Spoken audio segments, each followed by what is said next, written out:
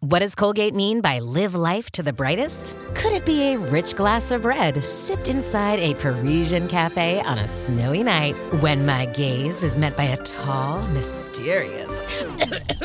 I mean, brushing is directed with Colgate Optic White Pro Series toothpaste gives you a visibly whiter smile in just 3 days, so you can live life to the brightest and finish that glass without worrying about teeth stains. Colgate Optic White. Find it at all major retailers. This episode is brought to you by Shopify. Whether you're selling a little or a lot, Shopify helps you do your thing, however you cha-ching. From the launch your online shop stage, all the way to the we just hit 1 million orders stage. No matter what stage you're in, Shopify's there to help you grow. Sign up for a $1 per month trial period at shopify.com/special offer, all lowercase. That's shopify.com/special offer. Experience the difference at Woodhouse Buick GMC. From the GMC Acadia to the Buick Encore, we're sure to have a vehicle that fits your lifestyle. Our climate-controlled showroom guarantees a comfortable shopping experience every time you visit. Plus, our commitment to our customers continues well beyond the date of purchase. You will leave our lot feeling comfortable and confident in your new vehicle. Start your car buying journey today, in-store or online at WoodhouseBuickGMC.com. We are professional grade. This is how it's always been. I'm on the outside looking in. Welcome to Double Love, the podcast in which we explore the strange and terrifying world of Sweet Valley High, book by book. I'm Anna Carey. I'm Karen Moynihan. And this week it's book 57. It is. And it is Teacher Crush. Oh my goodness. Oh. What a title. What a title. We were worried about this title. I was so worried. Karen was very disturbed, you might remember. But wasn't quite as disturbing. No, it wasn't as well. I was going to say it wasn't as problematic as we expected, but every Sweet Valley High book is problematic in its own special way. Oh, so very much so. Probably not completely accurate. No, but it's not. It doesn't involve the sort of extreme levels of dodginess one might fear. Yes, such a title. Exactly.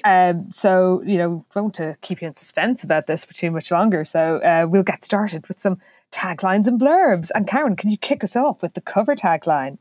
I sure can. Okay. Has Olivia met the man of her dreams? I mean, I'm repeating myself with this, but as usual, the answer is no. Indeed. And the back cover tagline is madly in love. Oh, Olivia. Well, because she is. I mean, truly is. Emphasis on the mad. Oh, God. To a worrying degree. Deeply worrying. She's not the only person behaving in a frankly bizarre fashion in this episode or this book, but she is the most extreme. So that is true. Can you give us some more details with a full blurb? Let's do it. All right.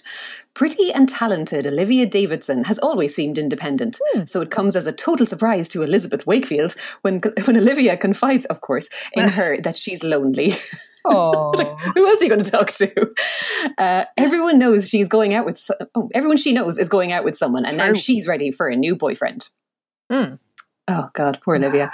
Okay, then Stuart Bachman, a gorgeous artist, starts teaching at Sweet Valley High. Olivia takes his class and is completely swept off her feet by him. Ooh la la. Soon, Mr. Bachman is all Olivia thinks or talks about, and it looks as if he may return her feelings. And as I wrote down at one point, I certainly absolutely hope the fuck not. Has Olivia found true love, or is she headed for heartbreak? Actually, to the latter question, the answer is yes. Good. And rightly so in this case. And a relief at that. Sorry, Olivia, but it's for the best. Well, the cover is quite something, not least because it is our first glimpse at Olivia. Can you describe it, please? That's true, yeah. I was actually kind of surprised by this one because she doesn't look like I pictured her. Absolutely not. I imagine Olivia looking a bit like Kerry Russell in Felicity. Yes. Yeah, that's way more the kind of vibe I had in my head too. But as well, I also have a copy of like Olivia's Story. It's one of those like superstar kind of spinny-offy books they did. And And it's a completely different person on the cover of that one. And that is more the image I had in my head. It's a bit like the Bruce Patman thing where it's like, this is not Bruce. This is an entirely different person. What's going on here? Okay, I need to look that up. So hang on. Sweet Valley, Olivia's story. Yeah. This is the advantage of us doing this podcast from home with our laptops. Laptops are at the ready. Sweet Valley, Olivia's story. Sorry that we will go back to the full description of the... We will. Okay. Oh, yeah. Yeah, that's way more...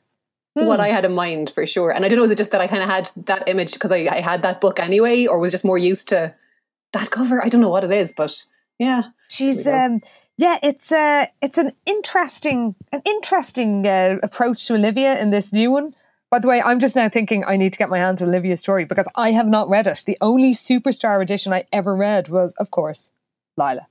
I mean, probably the only one worth reading, let's be honest. Yes, but I'm actually intrigued by Olivia's story because I actually do. I mean, Olivia is one of the more relatable of these freaks. So that's true, yeah. So poor Olivia. Continue to describe the cover, s'il vous plaît.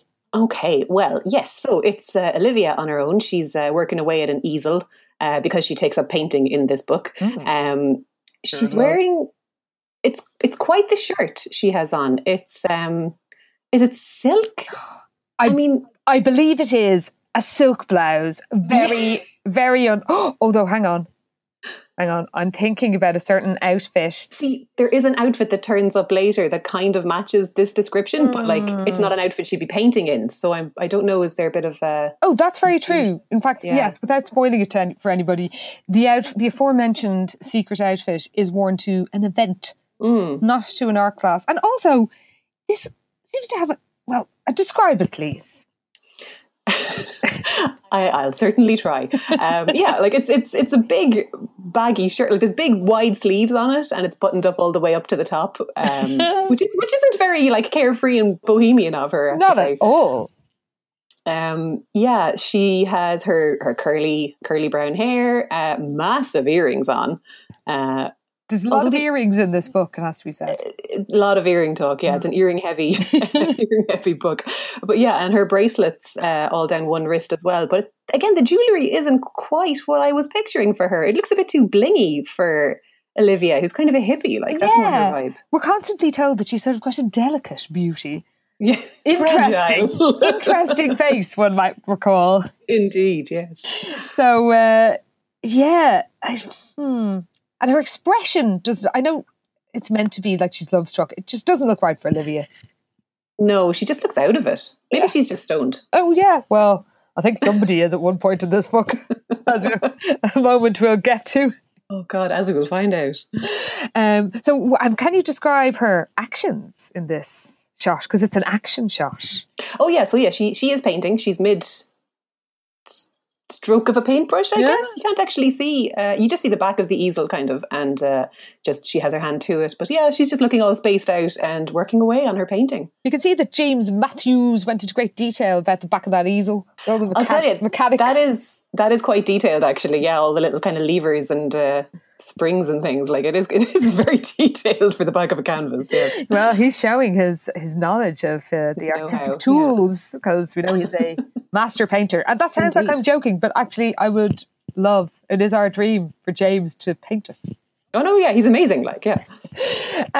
Well, I mean, it's in terms of covers, it's sort of so-so. A bit disappointing because I think we have waited this long to see Olivia, and I we both agree she's just not right. It's not quite the right vibe. No, but I mean, it's good to see her getting a chance to shine. Well, look, yeah, always interesting to see someone other than the Wakefields, just to get some idea of what they look like. Well, of course, the book has to start with a Wakefield. I mean, of course. And it begins with Jessica losing her fucking mind over the prospect of the famous mini courses. And she can't wait for them to start. If you might recall from the last book, there are these extracurricular classes that are going to give the Sweet Valley gang a chance to explore some fresh ideas. And Jessica's mostly excited because it's going to make maths class shorter. And everybody bursts into laughter at this for some reason. I mean, that is relatable in fairness. I Oh God, the words that would strike fear into me when I was in school was double maths. It's like, oh God, why? Oh Jesus. Oh yeah, that 5 minutes out of the maths class would have pleased me too. I just don't get why everybody's like thinking that this is a hilarious sort of bon mot from Jessica. Like she's so funny. I think it's just no wonder she's the monster she is. If people are laughing at literally the slightest. They just enable her at every turn. Yeah. God, they really do. And speaking of enablers, Lila and Jessica are basically enabling each other in their insanity throughout this book.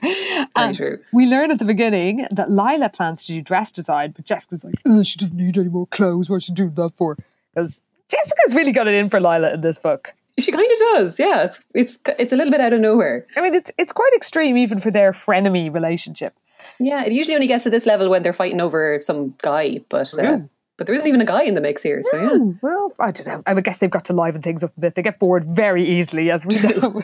Short attention spans. Very much so. So, of course, Liz is all excited about the mini courses, and she and Enid decide they're going to sign up for a class together. And Enid wants to do painting, but she asks, surely Liz wants to do whatever Jeffrey is doing. Because as we have learnt in this school, boyfriends have to come first. You need a date even for a class, basically, yeah. Yes, exactly. Just going to say now, this book is about, like, Olivia really wishes she had a boyfriend, and who could blame her in this school? Because honestly, yeah. I mean, the messaging around this topic is very much not geared towards the independent woman, to say the least. Very true. Anyway, Liz, instead of saying, oh my God, of course I'm not going to automatically do what Jeffrey does, Liz basically says, no, I'm not doing a class with Jeffrey because he's already said he wants to do electronics, which is kind of implying that if he'd wanted to do anything else, she'd have been like, oh, let me do it with you, Jeffrey. That's true, actually, yeah. But Jessica's attitude to the electronics class is very inconsistent. So she points out it's going to be full of boys, unlike dress design, which is going to be all girls. And Lila jibes that Jessica should suggest her own workshop, something like boys and dating. And Amy Sutton has the absolute cheek to mutter advanced boys and dating. I mean, look, I know the neck of her, of course. Yes. However, it's also an excellent burn. It is true. And accurate. Yes. So Jessica's pondering her options and she considers film, but she'd rather be in front of the camera.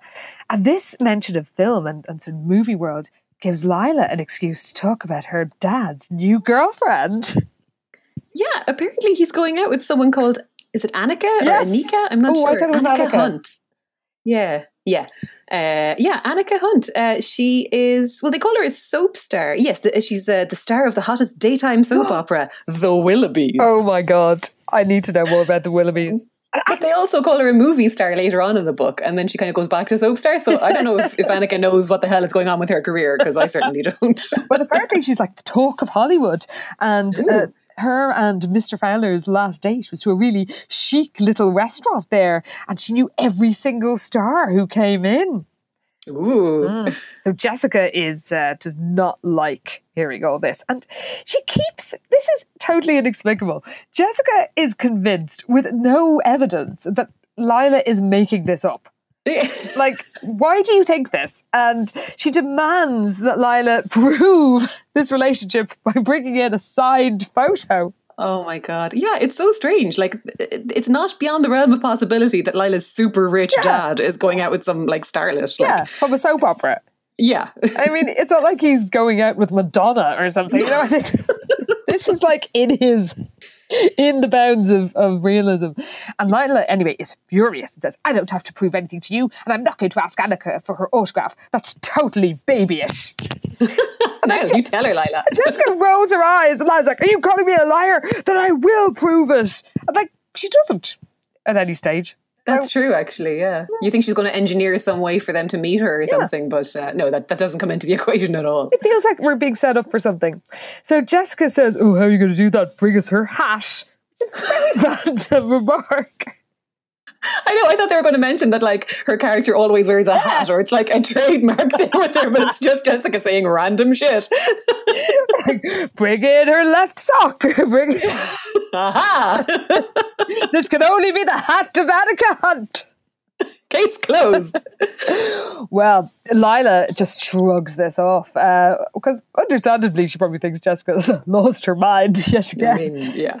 And we're told, she says that she doesn't even need to do a film class because apparently Annika, the daytime soap star, can get Lila into any Hollywood set. Really? That doesn't sound right. Well, anyway, Lila signs up for dress design. And we learned that the classes are going to start on Monday. So they're all going to apply now, give their top, it's a bit like CAO form, applying for college in Ireland. You apply for your favourites and in order of preference, and you're going to learn what you get based on demand. Mm-hmm. So as we said earlier, they're going to, all the classes in the school day are going to be cut for 5 minutes to have time for the mini course at the end. But they go to proper classes anyway. They could just cut a few pep rallies and they'd have enough time to do these mini courses. Very true. We've already learned that they, let's just say the normal academic curriculum is not a priority in this school. It's extremely questionable. Just throw in an old workshop for electronics instead of chemistry or whatever. It'll be fine. They don't learn anything anyway. Indeed. So Jessica's friends tease her about electronics. So, I mean, I guess this is why she puts it down at all, because it's not really clear, because she doesn't really want to do it. But she puts film first, pottery second, and then and then electronics third. And then she signs her form, finishes it out with, we're told, dramatic flair, and everyone clapped. What the fuck? These people are unhinged. It's hilarious. It's like when a toddler puts on their coat themselves and you clap for them. That's just that's the kind of level of energy Jessica has managed to maintain up until now. Well done, Jessica. She's amazing at signing forms.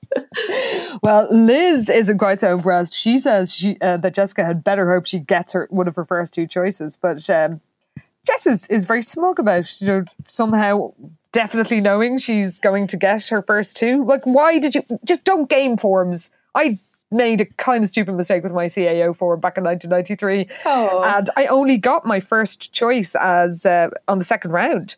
Because I had sort of thought, I don't really want to do journalism and DCU, but I guess I should put it second. Anyway, the points are lower than German, so, if I don't get German, I won't get this either. And or the points are higher. And then, of course, points for my first choice went up. Points for this one stayed the same. Didn't get the first one. Got the one I didn't really want to do. This is never fill in a form just because you think, might as well put this here. I'm not going to get it anyway, because you might get it. And then...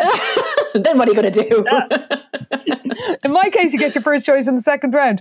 But that is not something to rely on. So when I saw Jessica doing this nonsense, I thought, really, this is going to backfire on you, and it serves you right. That is what she gets. As it served me right. So yes, spoiler alert, she's going to do electronics. And we get a classic twin comparison. And Jessica then smugly thinks she's definitely going to get into the film course. And somehow, then she'll be able to prove that Lila is making things up about Annika Hunt. Look, who knows how her brain works? I certainly don't, because I was reading this as well going, what is she talking about? Am I missing something? Does she think she's going to get a job in the Willoughbys or something as a result of this? I guess. 2 weeks of a workshop in school, that gets you onto any Hollywood set, Well, later in the Oracle office, Liz teases Jeffrey about, quote, turning into a high-tech nerd. He's doing electronics. Ew. He promises he won't. God. So they obviously start snogging, and Olivia comes in and finds them in action. Poor thing, the hideous vision. So she's come in to collect some contributions for the Oracle, and for some reason Liz looks at her curiously. Why? It's just a chance to describe her, I suppose, in case we weren't aware. I don't know. Oh my God. And the description is amazing. Oh God! Will you share it with us? I sure can. So Elizabeth looked curiously at Olivia for some reason, with her brown halo of frizzy hair. It's like not even curly; it's frizzy. Her hazel eyes, her slender frame, and her bohemian clothing. She had a fragile beauty. Olivia was shy and a true free spirit. She didn't seem to care at all what others thought of her. Although she and Elizabeth were good friends, Elizabeth found her slightly mysterious. What? Since when? Yeah. Why? Yeah. We're told slightly mysterious, not like Enid, whom she knew almost as well as she knew herself. Enid gets no mystery. No, in fairness, I mean, not that surprising.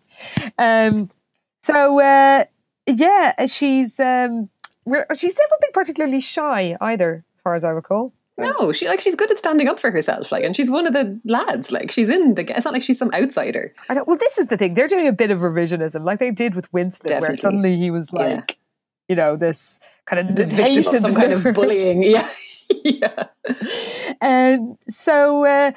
Jeffrey goes off to give some photos to a certain teacher whose name we will save. And we're told that Olivia has signed up for painting because she's sort of always been into art, but she wants to learn more about techniques.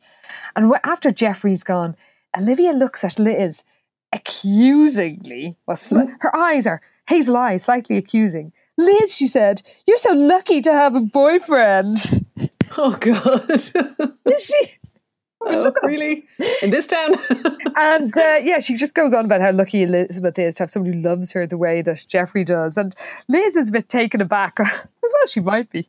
But we're told that it's a while since Olivia and Roger broke up, but she feels like she'll never meet anyone again. And Liz offers some platitudes, basically.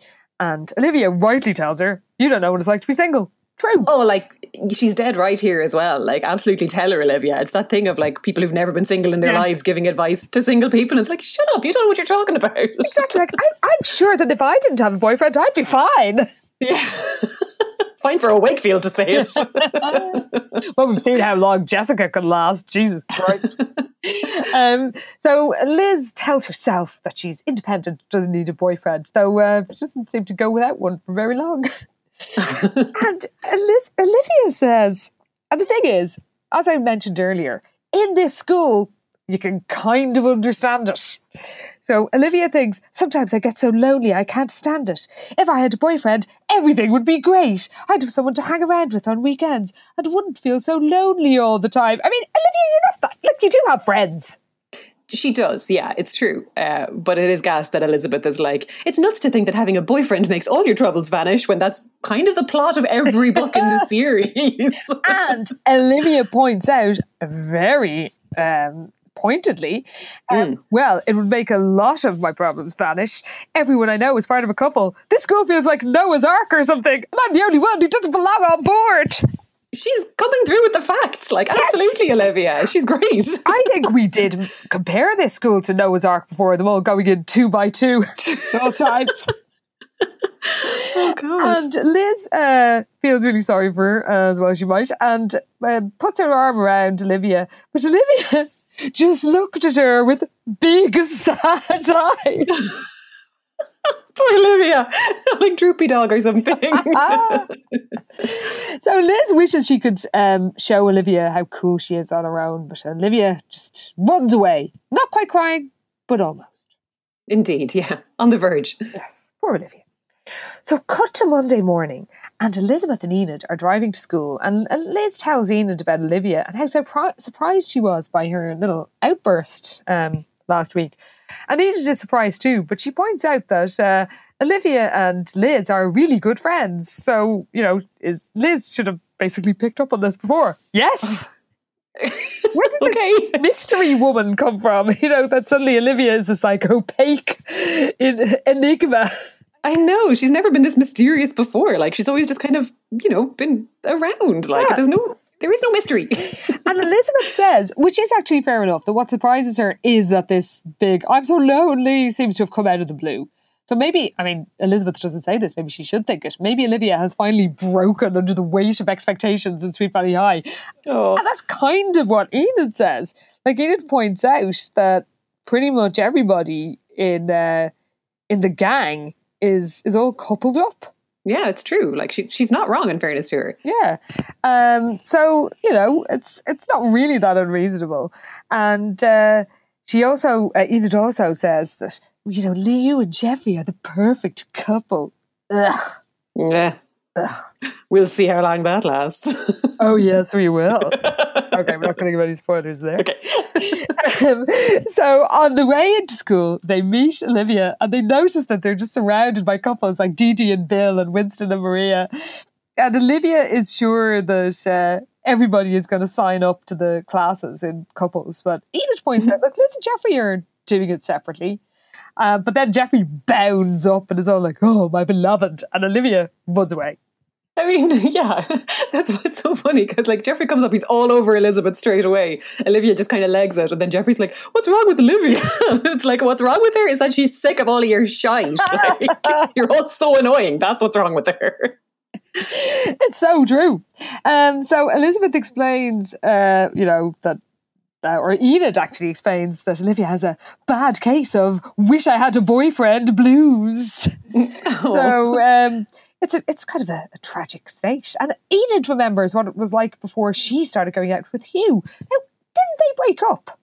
Was that not stuff with did she not drop? No, they're still together, but they had broken up when we did Murder in Paradise. Oh my God, that was it. I knew. That jumped way ahead in the timeline, and they weren't together anymore in that book. But in regular timeline, they're still together. You are totally right. I did actually, my notes do say, was that in one of the specials? So, yeah. It's messing with my chronology. That's it. So Elizabeth does accept that, yes, maybe everybody in Sweet Valley does have an other half, but still thinks again that Olivia is acting out of character because she was never this needy before Roger came on the scene. But before they can discuss this further, Jeffrey reminds them that the lists of the mini course classes are being posted up on the bulletin board, so they hurry off to see what classes they got. And of course, Jessica is at the front of the crowd. But there's a shock in store for her. Like, I know, I don't know why she's surprised, but it seems like lots of people have gotten their first choices, but poor Jessica is a victim of fortune here, and she's ended up in electronics. Yes, because as Winston announces with an incredible whoop, because he's seen the list, he's in the class too, and so is Jeffrey. Yeah, and Jessica is horrified, of course. Again, Jessica, you don't put something high on the list if you don't really want to do it. If you don't really want it, that's it, yeah. Don't think like, oh, well, I'll definitely get these, so I might as well put this on the list. No. If there's any, I can't imagine we have any listeners who are young enough to be applying for college. No, not really our demo, I don't think. But just in case, but seriously, think of the order you actually want to do things. But Jessica is also horrified to find out that there are no cute guys in the class because the only names that she recognises on the list, this isn't true, by the way, one of them was literally on a school trip with her last week. Literally, yeah. She claims the only names she recognises are Winston and Jeffrey. And that's it, because she knows the name of every cute guy in school. And she's like, nope, oh, God damn it. None of them are here. So Jessica's friends find this completely hilarious, but Jessica wants to complain, and good luck with that, Jessica, because you're stuck with electronics now. That's what happens. So we cut to assembly. The main speakers are Mr. Jaworski and Mr. Collins! He's here! Hooray!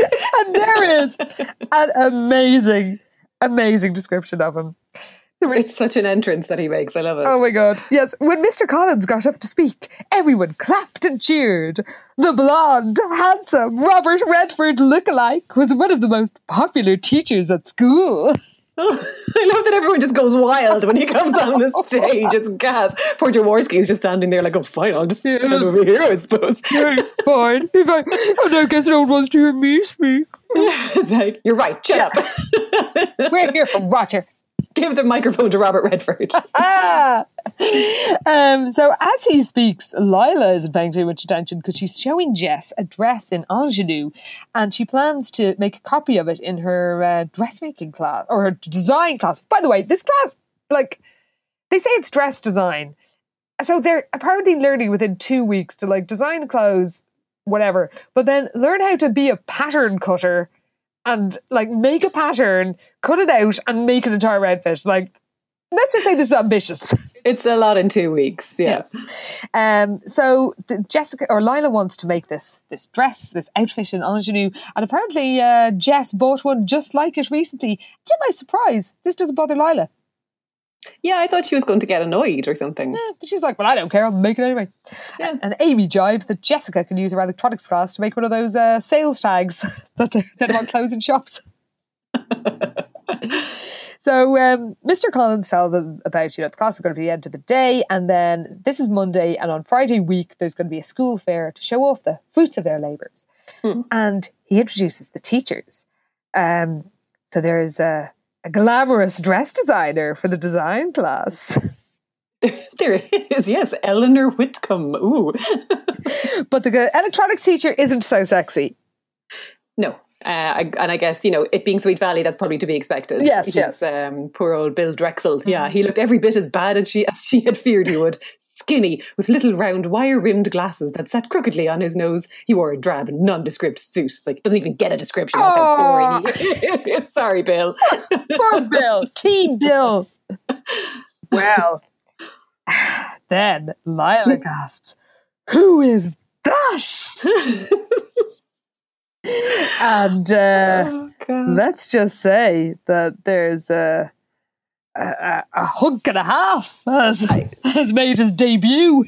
Oh God, yet another hunk for Sweet Valley High. Can you describe him? Yeah, so Mr. Collins introduces Stuart Backman, a local painter. So he's, let's see, how gorgeous is he? He's incredibly good looking with longish, curly, dark hair and stylish glasses. He looked mysterious, artistic, fascinating. Oh! But to be honest, the longish, curly hair and the glasses, all I can picture is Crystal Method out of Drag. Oh! That's just where my brain went every time. I see, I was getting a sort of a, I don't know, like 30-something vibe, like, or somebody be a little bit bohemian in an American show from the late 80s. Okay. So I can imagine wearing kind of a checked shirt. He's wearing some like faded jeans. Ooh, yeah. Stonewash, maybe. He's tanned. Well, I mean, the Sweet Valley Highlands are impressed no more than Olivia, because while all the appearance of Stuart Backman means to Jessica is just another, it's like rubbing her face in it that Liz gets to have a hunky teacher. She doesn't really care much. Maybe she's learned her lesson from Patrick the dancer. Yes, indeed. Finally, she's learned a lesson along the way. But Olivia is literally gazing at Stuart Backman with a look of complete and utter adoration in her eyes. Oh God, Olivia. She has lost it. And it's only downhill from here. Oh, it very much is. So, cut to the art room where the workshop is about to begin, and Olivia is all self-conscious, and she's worrying about her looks, and she's just starting to talk about how hunky Stuart Backman is when he comes in and gives quite a cool introduction. Like he does everything but like spin the chair around and lean on the back of it. I was just going to say that. Yeah, he's like, "My name is Stuart Backman, but I go by Stuart, not Mr. Backman. I know it's hard to get used to calling a teacher by his first name, but it's my first and only rule." Okay. I'm not a normal teacher. I'm a cool teacher. He's so cool, you guys. Oh my God. The rules are, there are no rules. So he gives this big speech about how he's been working as a graphic designer for a fashion company and doing, ads and logos, but that isn't his passion. My passion. He broke off and gazed at the group. You could have heard a pin drop in the room. My passion is painting. That's why I'm here. He's just ridiculous. But in fairness, when he starts talking about what they're going to do in the class, he's actually sounds like it's quite a good class. It does, in fairness. He does know his stuff, yeah. So he's going to like guide them through producing a painting, and he's going to explain some techniques, etc. And he starts off by saying they're going to do some colour exercises and he asks for their suggestions. And Enid is like, oh, could we put different colours next to each other? He's actually really good as a teacher, in fairness to him. He is, in fairness, yeah. Because he's like, yeah, that's a good idea. Anything else? Which is the sort of thing you do say if you're ever taught a class and somebody says something that's kind of obvious. And you're like, yeah, that's great. Wow, well done. Anything else? Skipping right over that. Yeah. But actually, he is really nice. No, he is. He's sound. And a few of them have some, they're okay ideas. But then Olivia blows everybody's mind. Oh my God. She guesses exactly what the exercise actually will be. So she figures, what is it that she says? You could ask people to paint a colour without really using that colour at all. So she's like, yeah, that you could figure out a way to paint green without actually using green to do it. Yeah. And he's like, that's exactly what we're going to be doing. Yeah. So he's very impressed with Olivia right off the bat. And Liz notices that Olivia is pretty impressed with him. She's gazing at him. I mean, she must be so fucking obvious, like... Oh God, because there aren't that many of them in the class. So there's just this one girl who's just standing there staring at him. It's like, oh God, all right, girl. Well, Jessica isn't happy because her electronics class is full of nerds. Well, I don't know what she expected. I know, really. I mean, we all expected it to be pretty nerdy ourselves because we knew the Sweet Valley Way. By the way, this class is really fucking vague because it's like they've got 2 weeks to design and create a project. But what the hell kind of electronics? Jeffrey wants to design a computer game. Randy Mason, the nerdiest boy in the entire class, last seen on the ill-fated class trip to an island. He wants to make a robotic calculator. Winston wants to do something with a toaster. These are like computer coding. Like these are all completely different things. And also, it seems like he doesn't actually teach them anything. Oh. Like, they're in the class and he's like, right, you're doing a project, you have 2 weeks, off you go. And it's like, I thought we were supposed to learn how to do, like, any of this stuff. And it's just like, no, off you go. I think unless you actually know how to do this already, there's no point going to this class. This is a very good point. I think Bill Dexter is just chancing his arm. Was like, that sounds like easy money. Yeah. Yes, sit there, go, yeah, make a fucking toaster. I don't care. Do what you want. I'm getting paid either way. So Jessica is horrified by this prospect. So back in the painting class, Olivia has tried to paint a garden without using any greens. She's using sort of blues and browns. And Stuart is very impressed. That's it, yeah, because it's funny because he looks at Elizabeth's canvas, which is right next to Olivia's, and he's like, that's nice, Elizabeth. And then he comes to hers and he's like, this is wonderful. It's like, fuck you, Elizabeth. Yeah, he's got like, holy shit, this is actually good. Yeah. It's like, kick her canvas over and be like, forget about that now, this one. So he asks if she's ever done an art class before, and she hasn't really. She's into visual art, but she's only ever done like a watercolour class. And he's like, wow, and I think you've got a real gift, and I think if you're whatever you're planning to do as you're painting, I'll be there to help you out. And he's really, by the way, just going to say now, he is not creepy. No, he crosses a boundary at one stage, but not gross like. There's no bad intent on his part, in fairness, but he's not very good at reading situations either. No, I mean, very much not. So, he's clearly is just being like, wow, you're really good. Whatever, I'm going to encourage this talent. Yeah.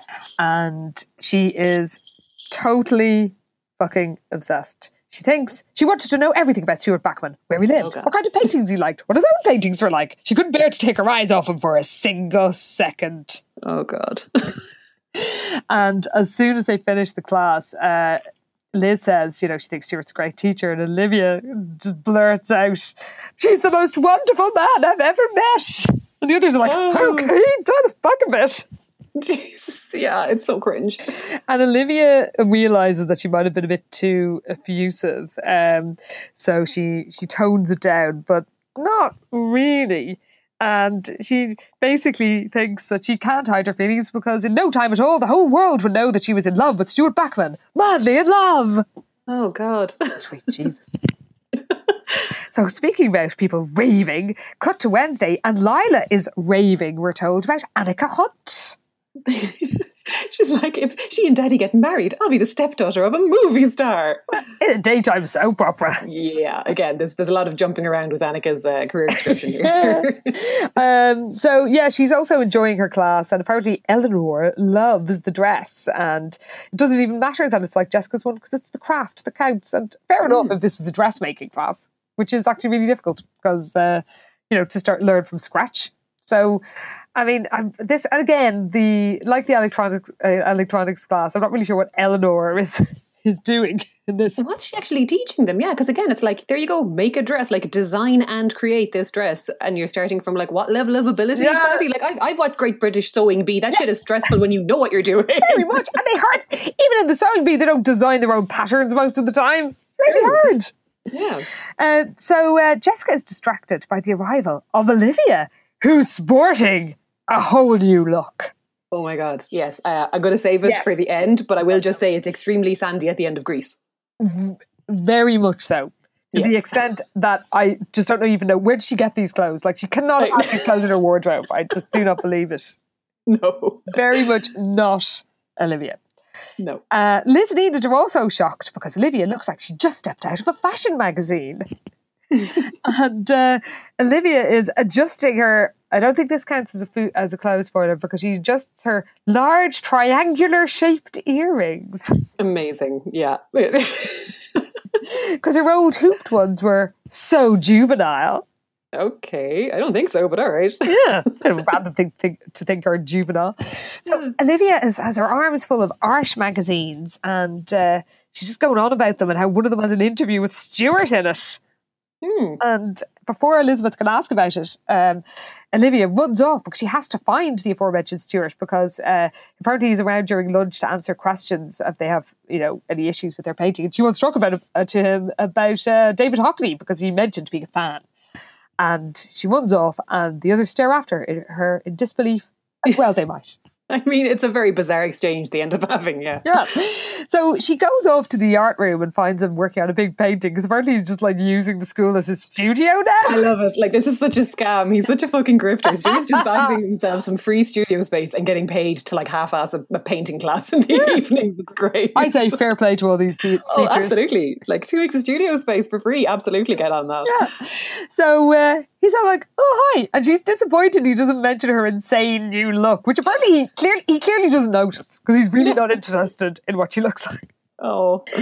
So she's impressed by his painting. And actually, his response is really kind of nice. Like, he says, thank you, I like it too. And then he smiles and says, I feel okay about admitting that, since for every painting I do that I like, there must be about a dozen I have to junk.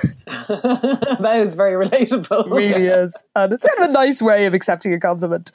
So, she asks him how he became an artist, and he didn't come from an arty family, but he's just, we always wanted to paint. And he asks her about her own art dreams, and she said she never really thought about becoming an artist before. And then she does this really like ham-fisted reference to David Hockney. Oh, God. And he doesn't pick up on it. She's like, well, you're off to a good start, and if there's any help I can give you, just let me know. And she's dazzled and is sure that he must think she's extra special. Oh, God. Yeah, because he says, yeah, I feel like you're going to do something great in this class. It's like, she couldn't believe her ears. Did that mean he thought she was special? That he liked her as much as she liked him? And it's like, Olivia, stop. What are you doing? He's just being nice. And then he's like, just to sort of see you, kid, and wink at her as he goes. And she thinks that's proof enough for her. Oh, God. So she floats off as if walking on air. So on the way to the workshops, Jessica is lamenting her plight to Liz and Enid because she has no idea what to make in this class. And the only thing she could come up with is a heated coat hanger. And then she plods off melodramatically, well, I'm off to the torture chamber. Oh. Well, like, I can't figure what is she doing in these classes if everybody else has a project on the go? She's just sitting there with literally nothing to do. Like, yes. Yeah, I mean, Bill should be teaching them something, which clearly he is not. Bill has just checked out completely. Like, yeah. He's just reading a book behind the desk.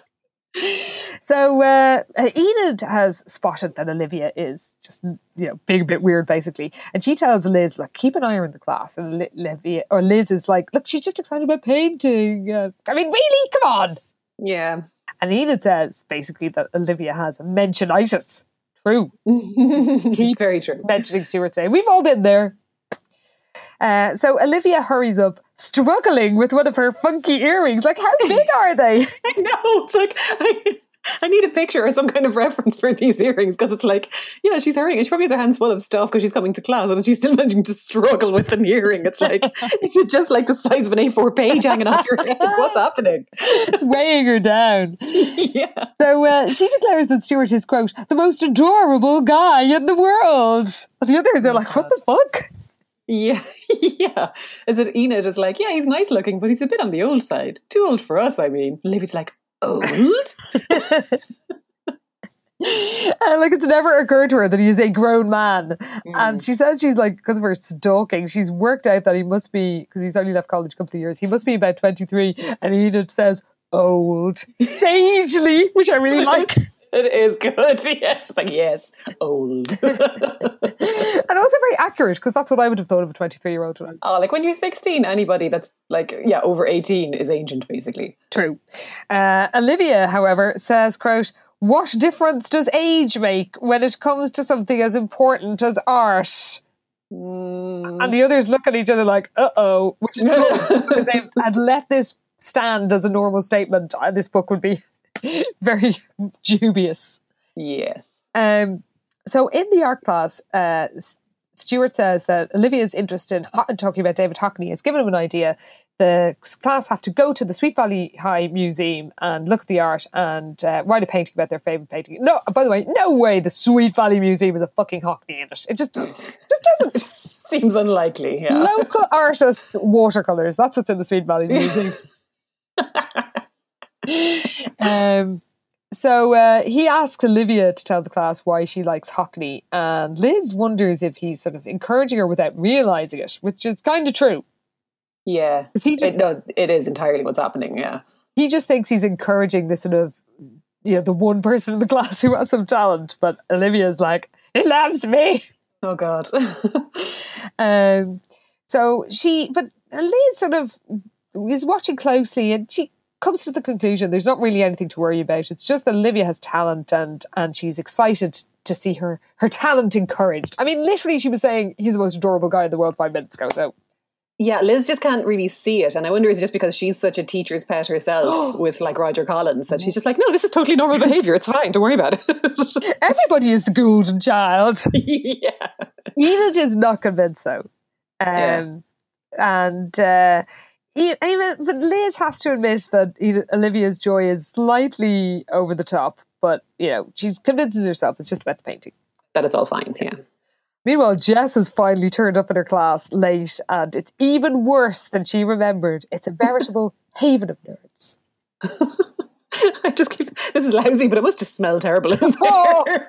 Just a room full of lads, like, all just farting and probably not smelling great to begin with. Well, actually, it's kind of, this is actually I found this genuinely poignant, not for the reasons that Jessica means. So they're all given lab partners, and hers is Randy, which sends her into despair. And there's a sort of tragic depiction of Randy where it says he was shorter than he was and wore the kind of corduroy jeans nobody wore anymore. Oh. But he also has a calculator in his back pocket, so he's like a cartoon nerd. And it's like, lads, what are you doing? Oh my God, yes. And of course he beams, exposing metal braces, so which horrifies Jessica. Though, as my notes say, in a year he'll have straight teeth and you'll still be a bitch. So, really. No amount of orthodontic treatment can fix that. It's just skank. You are beyond medical help, Jessica Wakefield. Oh, brilliant. He admits that he is a nice guy, so it could have been worse. But then Winston starts joking about them being like a dream team. Like, move over, Rochester and Hammerstein. Take a bow, Livingston and Stanley. We've got a partnership here that will revolutionize the world of high technology. So this is just her worst nightmare. But then she realizes, Randy knows his stuff, so maybe he's a good partner to have. Yeah, maybe, it's funny that they don't mention at all the fact that she got him to hack into the fucking school computer to change her grades, not that long ago. Yes, and then went to an island and looked at rock pools with him. I mean, they have interacted before, but this is kind of like they've never met each other. It's weird. Maybe nerds just like a raise from Jessica's mind. She's after she talks to them. Auto delete. Space saving measure. So I guess it's the next day, and Olivia offers to help Stuart set up his the class. And initially he turns her down. Like, he's really not encouraging. He's like, oh, you're grand. And she's like, no, really, well, let me help you. He's, okay, you can help me set up some easels. So this is her dream come true, because her whole life has just been transformed in the last few days. And we learned she's basically been stalking him. Oh, God, it's terrifying.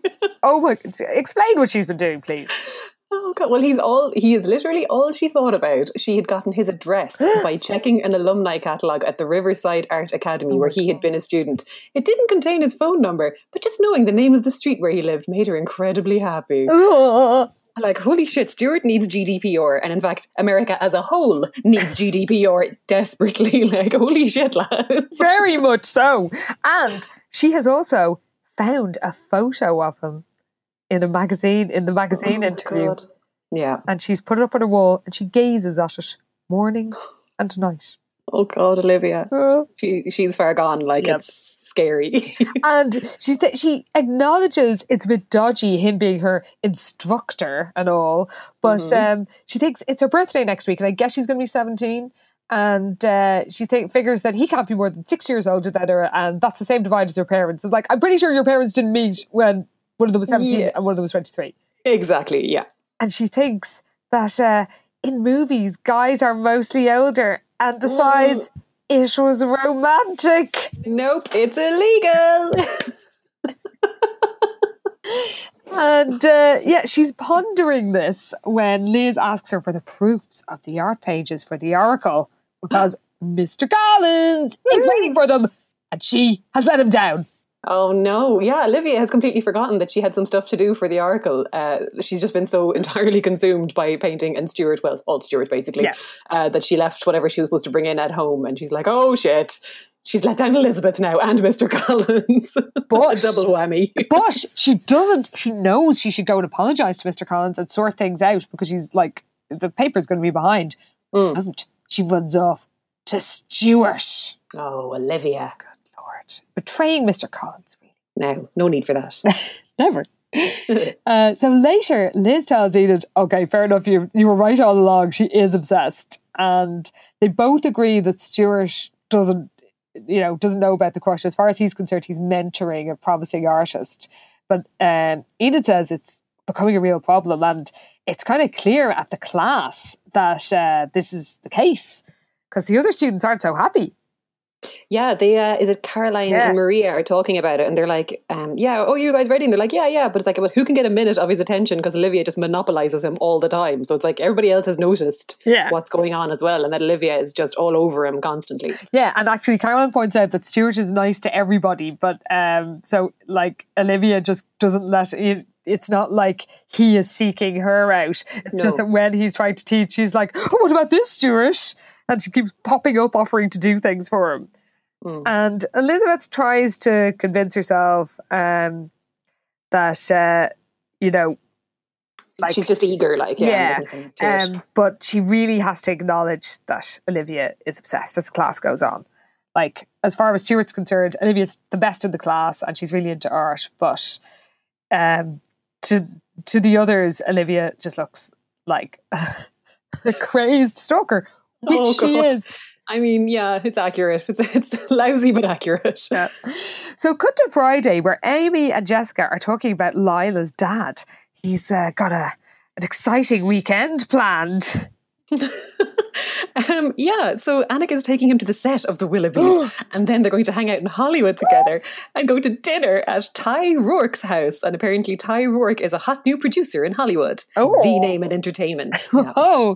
And Amy is jealous because her mother is a broadcaster, but she can't get her to the stars. Yes, because she works for a local TV station. Local news, yeah. I mean, she might get you to see Frankly Speaking, but that'd be about it. So Jess is still inexplicably sure that Lila is making it up. And Amy says, look, Lila's gone into so many details, like, it can't be true. But Jessica, the master of deceit. Like, she would know about lying, in fairness. This is amazing, because it really is the sort of thing a psychopath would say. Now, Amy, Jessica said calmly, that is exactly where you're wrong. don't you know anything about the psychology of lying? For one thing, once you start telling one lie, the others just multiply. That's like you just picture her with these cold, dead shark eyes, like when she says this. I know, exactly. Yeah, she's just like, I know how to tell lies. I know how to tell lies very well. Liars always get specific. And that's why Lila is so specific, because it's a lie. I mean, the logic is not there. And, she says her real proof is that Lila won't invite them to the house when Annika is supposedly there. And Amy, understandably, can't understand why Lila would bother. But Jessica is... because their relationship is so unhealthy. Don't you see? Jessica cried. She's trying to torture us by proving once again how ultra glamorous her life is compared to our totally ordinary lives. She glared at Amy. I think it's perfectly clear she's lying. I just wish I could prove it. She is unhinged. It's demented. Like, I don't know why she cares so much. Why? I mean, really, their relationship is so unhealthy. So Amy's like, yeah, whatever, good luck proving it. And Jessica has a brainwave. What is she going to do? Yeah. She says, Amy, you've given me the most wonderful idea for a project to make in my workshop. What? Amy demanded. A lie detector, Jessica cried. Oh my God. This is so amazing. Yes, because apparently we are told explicitly, that's very easy. It's a piece of cake. A 16-year-old can throw it together over the course of a couple of evenings. Yeah, grand. Good to know. So in the painting class, Stuart reminds them that the show is next week. So he's arranged that they can come in and work on the paintings over the weekend. And we're told that Olivia has been dreading 2 whole days away from him. So, she's got a case of the Jessicas. Oh, she really does. So at the end of the class, she tells him she's having trouble with her progress, a lie, and asks for suggestions. And he's like, oh, maybe you could go to the Sweet Valley Museum, that magnificent collection of art, and look at the paintings for inspiration. And she wants to say, why can't I go to the museum with you? Oh, Olivia, get a grip on yourself, girl. Lost it. So she sees a flyer, and that tickles her fancy.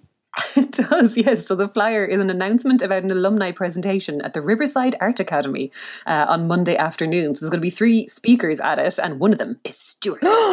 Yes, and he's going to talk about making a living from painting, which is actually a very practical thing to teach art students.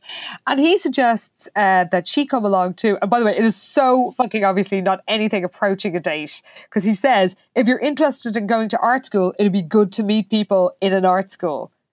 And he's like, I'd be happy to take you there. And of course, Olivia thinks, there's no denying what that meant. Oh no, stop it. And then he says, fine, remind me on Monday, which is like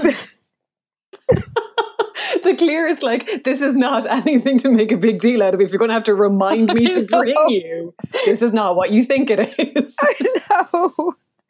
But somehow Olivia is convinced that this is like an amazing declaration of love, basically.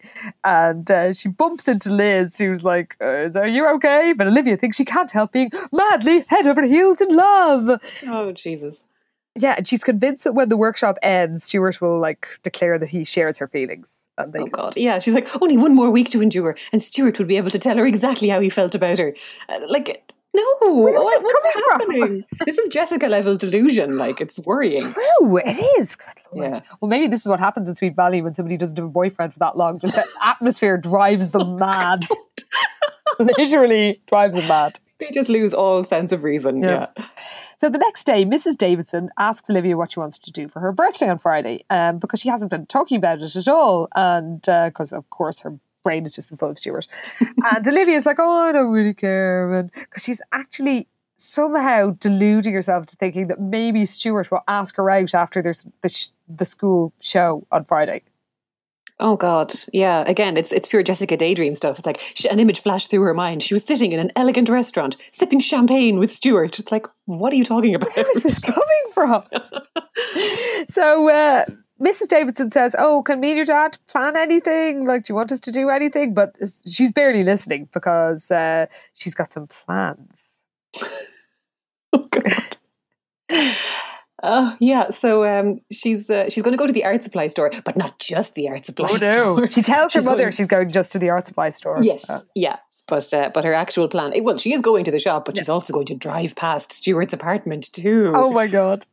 And like, it's so funny. It's like 20 minutes later, Olivia had parked her green van across from the small apartment building. It's like, holy shit, she's got a murder van. Run, Stuart, run.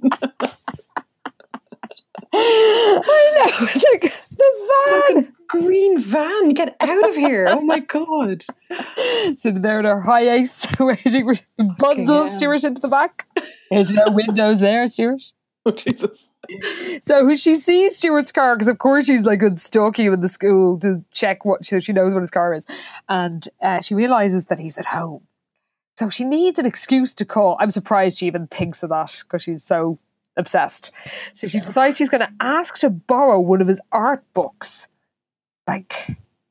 I guess. I mean, there's a library, but okay. Yeah. So she runs across to the building without asking herself if this is a good idea. It's not. It truly is not. She rings the buzzer and he answers and he's basically asleep or possibly quite stoned. Or that, yeah. True. But actually, we're told he never gets up before noon at the weekends because he works late into the night. Aha. And she thinks that's somehow proof he doesn't have a girlfriend. Yeah, he couldn't be in love with anyone if he spent weekend nights working, could he? Well, so you've just woken him up at 10:30 on a Saturday, for fuck's sake, Olivia. Oh, God. Yeah, fair. So she says she wanted to find a certain Hockney painting, but it's not at the museum. Of course it wasn't. Why would it be? So she asks to borrow books, and there's a long silence.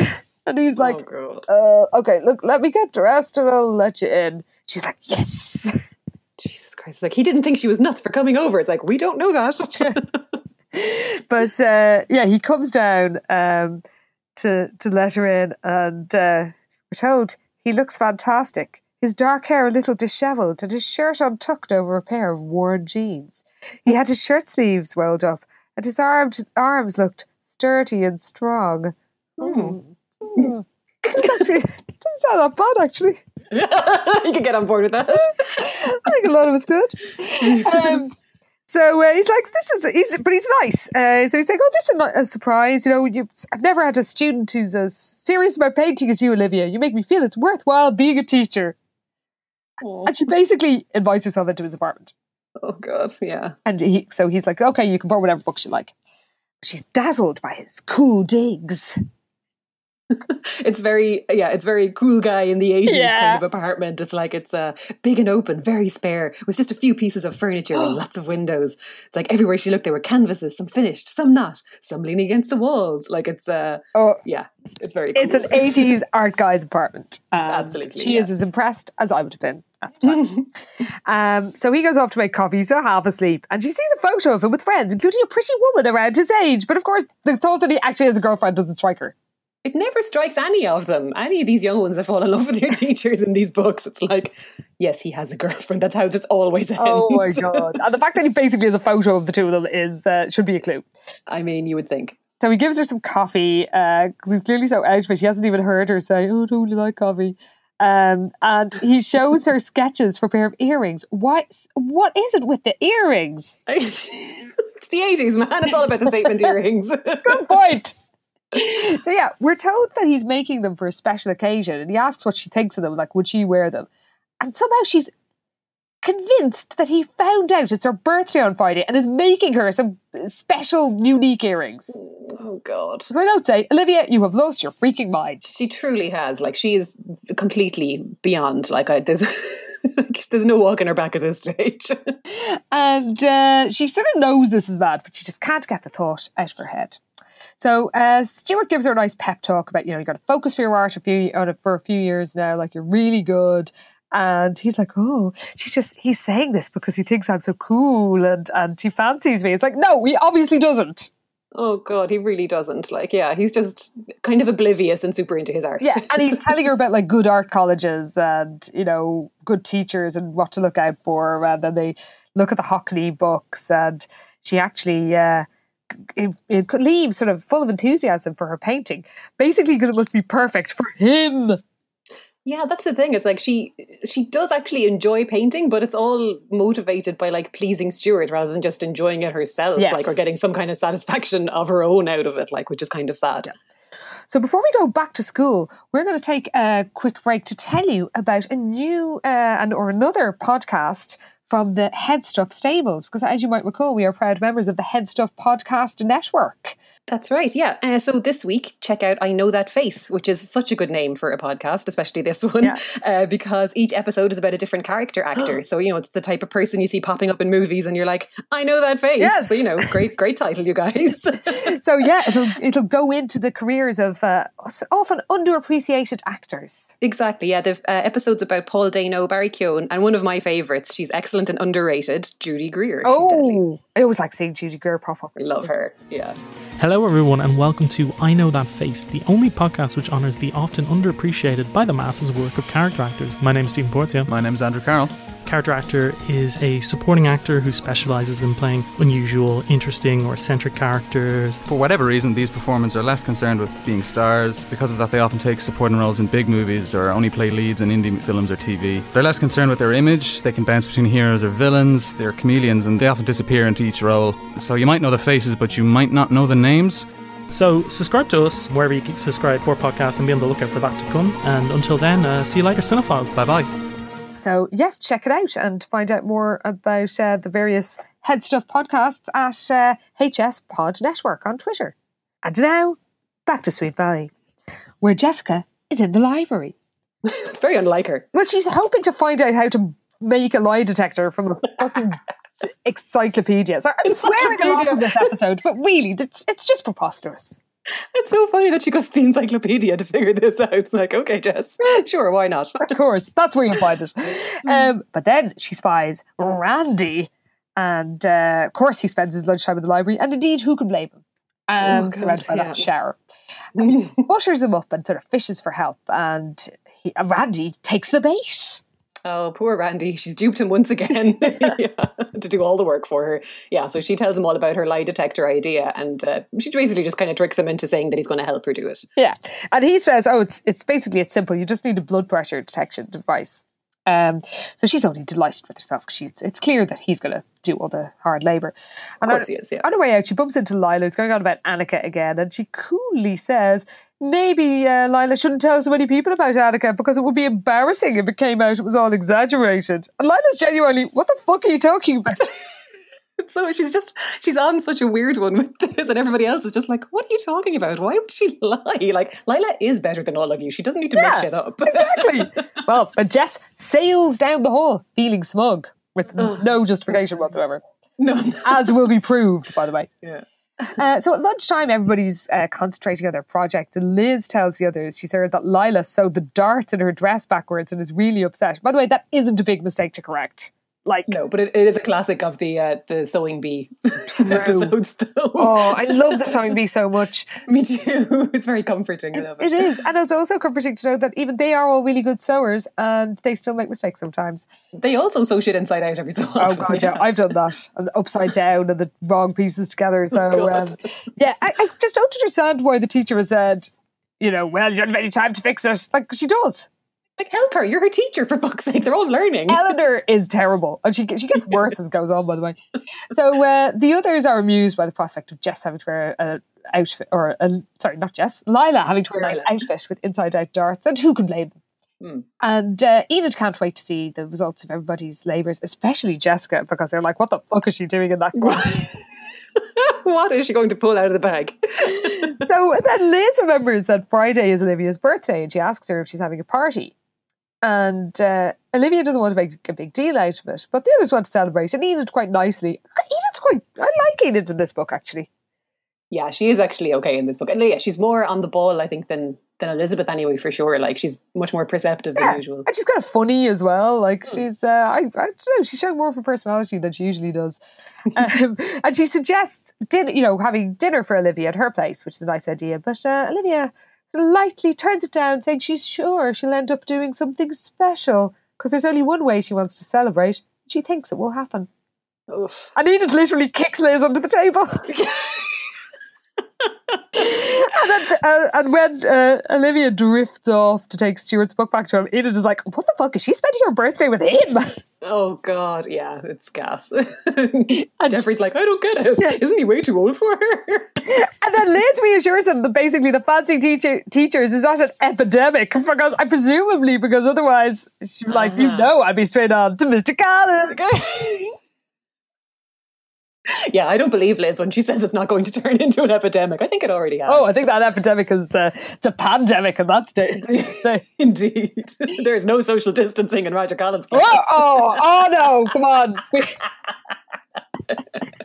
We've come to appreciate that Mr. Collins is not the is actually, apart from his turning up at their social activities. No, okay, yeah, he is actually good. He keeps his physical distance when he's when he's serving up burgers at a beachside soiree.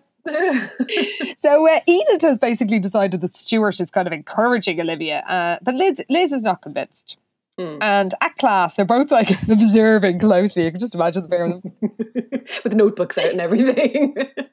And Liz admits that Stuart is sort of focusing on Olivia, but she thinks it's just because she is like, yeah, it is kind of favoritism, but she is the best in the class. But then they both get a bit of a jolt because they overhear a conversation between Stuart and Olivia. Oh God, yeah. So they're both kind of talking in low voices, and Elizabeth hears Stuart say, "Are we still on for this afternoon? You're sure you really want to go?" Uh-oh. And Olivia's like, "I definitely want to. Where should we meet?" And it all sounds very suspicious, I suppose, when you don't know the context of it. Yes, It sounds extremely dodgy. So Enid is like, "We need to talk to Olivia," and Liz keeps saying, "Well, she must know what she's doing," and thinks it's up to Olivia to come to her to talk, which is wildly out of character. It's very unlike Liz not to absolutely stick her nose in. Like this is actually a time when it would be very much justified. Appropriate for her to step in. The one time it is, she fucking doesn't. Of course not. So cut to the Riverside Art Academy, where Olivia is checking herself in the ladies' room. And we've been told that Stuart took her on a complete tour of the school, which we're told is only 60 students. Like, what? That's a very small school. That is like a room over a shop. Like, that is not an art college. What kind of a sham academy is this? I'd like, maybe it's only 60 students in the graduating year or something, but it does say it only takes 60 students. And he introduces her as his prize student, and she's glowing. But then another teacher asks Stuart a question, and it kind of puts Olivia in a bit of a spin, very briefly. Well, yeah. Someone asked him, "Oh, where's Monica?" And Stuart's like, "Oh, she's in LA for a few days." And Olivia's like burning with curiosity. Who is she? But then she forgets like straight away that this ever happened. And it's like, it's clearly his girlfriend. Yeah. And she's like, "Well, this Monica's out of town. Well, I'm his prize pupil." It's like, oh God. They're clearly a couple. She probably lives in that art loft with him, but yes, exactly. Oh God. Oh.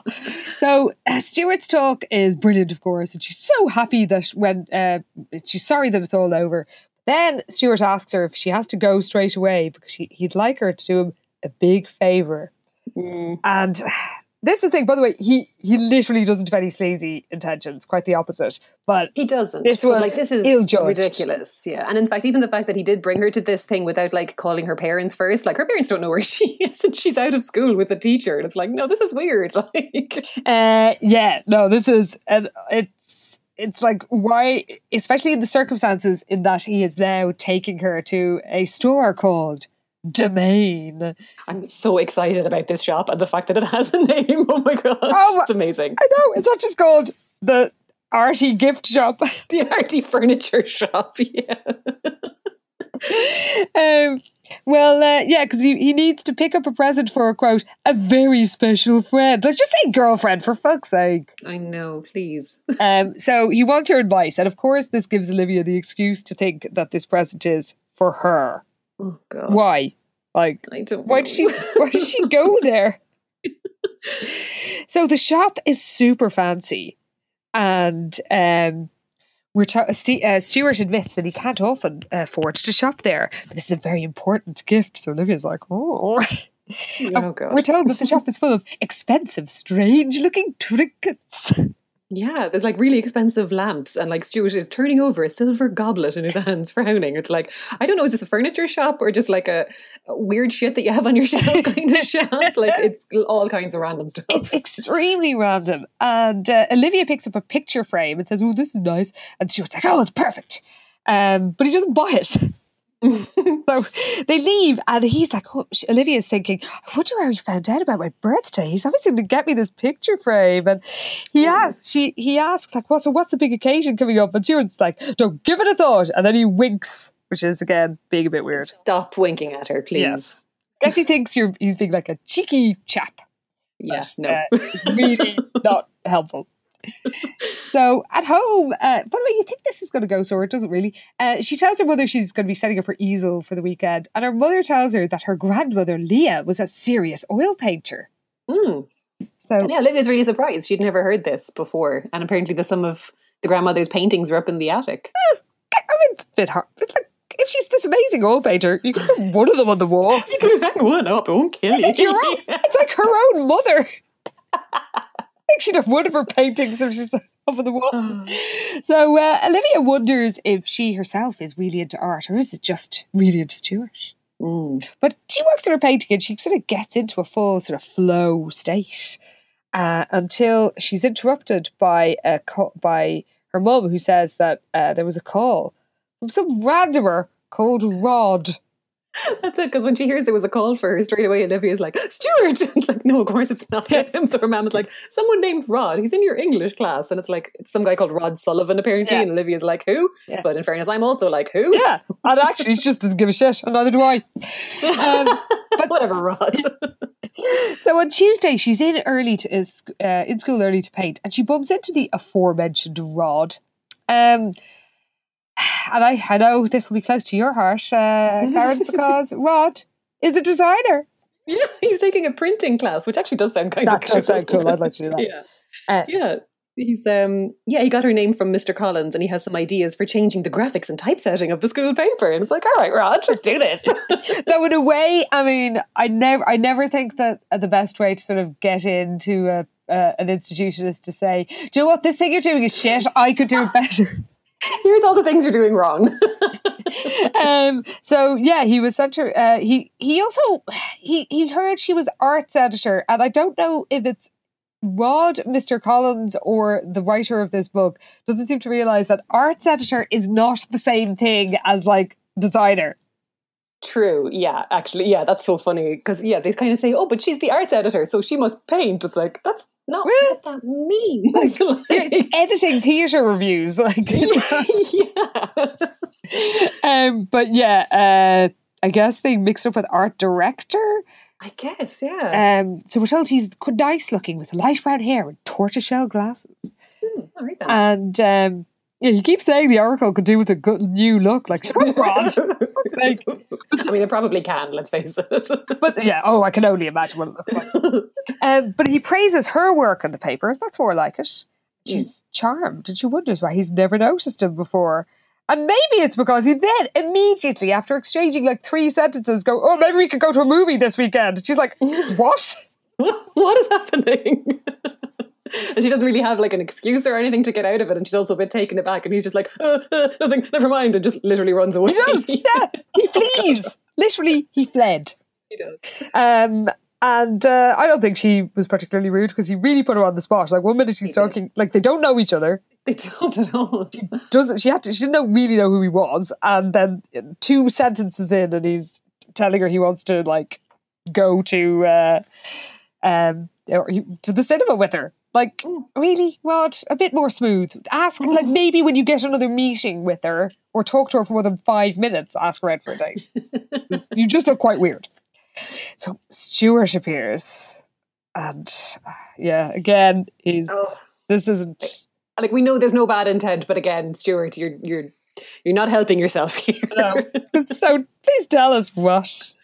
So like Stuart comes up behind her and he's like, "Oh, you sure seem to have scared him off." And she's like, "Oh no, he kind of asked me out, and I don't really know him." And then he's like, "He has good taste," he said, patting her on the arm. I bet you break hearts around this place all the time. Oh, it's like, Stuart, no, stop it.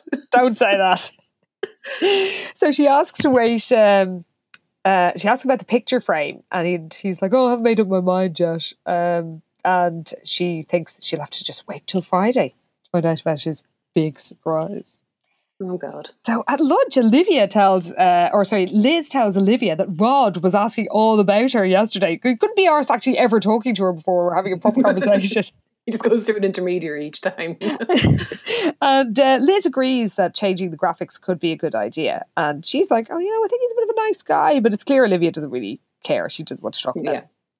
And when Enid repeats her offer of a birthday dinner, Olivia says she thinks Stuart is planning something for her that night. Ooh. Yeah. Liz is alarmed because she doesn't know if it's worse that Olivia is deluded or that if Stuart is actually taking her out. I know, it's like, which is the worst situation here? Yet again, Liz wonders if Olivia knows what she's getting into. And again, in a case where her interference would actually be helpful, she does nothing. Of course, yeah. Damn it, Liz. So, on Wednesday morning, Jessica is fiddling around with her lie detector when angry Liz comes in because Jessica has stolen something. Yeah, it's very unlike Liz that she comes in storming into Jessica's room. It's usually the other way around. But Liz is like, sorry. Jessica's like, what is it? Yeah, stuffing the lie detector into a drawer. It's a secret project for now. And Liz is like, I want to know why you left my very good silk blouse lying on the floor of my closet.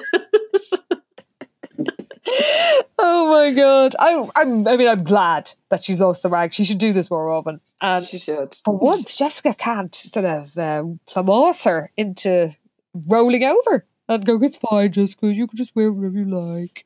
Yeah, Jessica's kind of like, oh shit, she's really mad. And Elizabeth's like, I'm really tempted to tell Mom about this. And she's actually going to rat her out, which is also not like Liz. I know, she should do, I'm not normally in favour of being a rat. Snitches get stitches. But actually, Jessica really gets away with so much shit that somebody should rat her out. Does. Yeah, for just every once in a while, yeah. So Liz goes off and Jessica's actually worried and wishes she knew whether or not Liz was going to rat her out, and then realises she's got a way of finding out if somebody's going to follow up on their threats or not. Interesting. Going to be a useful little project. Yeah. So, cut to Shay Davidson, and Olivia wishes that she could confide in her mother. We learn she has taken the stalking up a notch. Oh God, it's kind of frightening. She's still driving past his apartment just to see if his car is out the front. She's after looking up his phone number, and twice she called his apartment from the payphone in school, knowing he wouldn't be home, just so she could hear how sexy his voice sounded on his answering machine. Oh God. Oh, run, Stuart, run. Oh, fucking hell. She's like, was this what falling in love was supposed to feel like? And it's like, no, Olivia, this is stalking. Seriously. This is what it feels like to almost get a restraining order put against you. If Stuart only knew, he would be backing off. Terrified. Yeah. So she asks her mother, how can you tell if someone likes you? And Mrs. Davidson thinks she's talking about Rod. Oh. And she says, sensibly, the best way is to say something to them. Yeah. And then Olivia brings up her birthday, and Mrs. Davidson is like, oh, do you know what? Since you said you didn't really want to fuss, we're not going to do anything. Uh-huh. By the way, if you don't see where this is going, you've never read a book before. Yeah. Welcome to books. Yeah. So Olivia is a bit sad because although she's kind of relieved because this makes her free for Stuart, she is it's part of her thinking, if he isn't actually planning anything, this could be kind of depressing. Yeah, this could be a very sad birthday otherwise. And at school, she bumps into Rod, and he's got to the trouble of doing up a mock layout. So she's impressed. And then the big Egypt goes, do you want to see a movie on Friday? Oh, God, Rod, please stop. And he keeps blurting it out each time he asks her out. It's just extremely awkward. He's the least suave person in the world. And she's like, oh, sorry, I'm busy. And she thinks he's sweet and probably fun. Really? Okay. If you say so.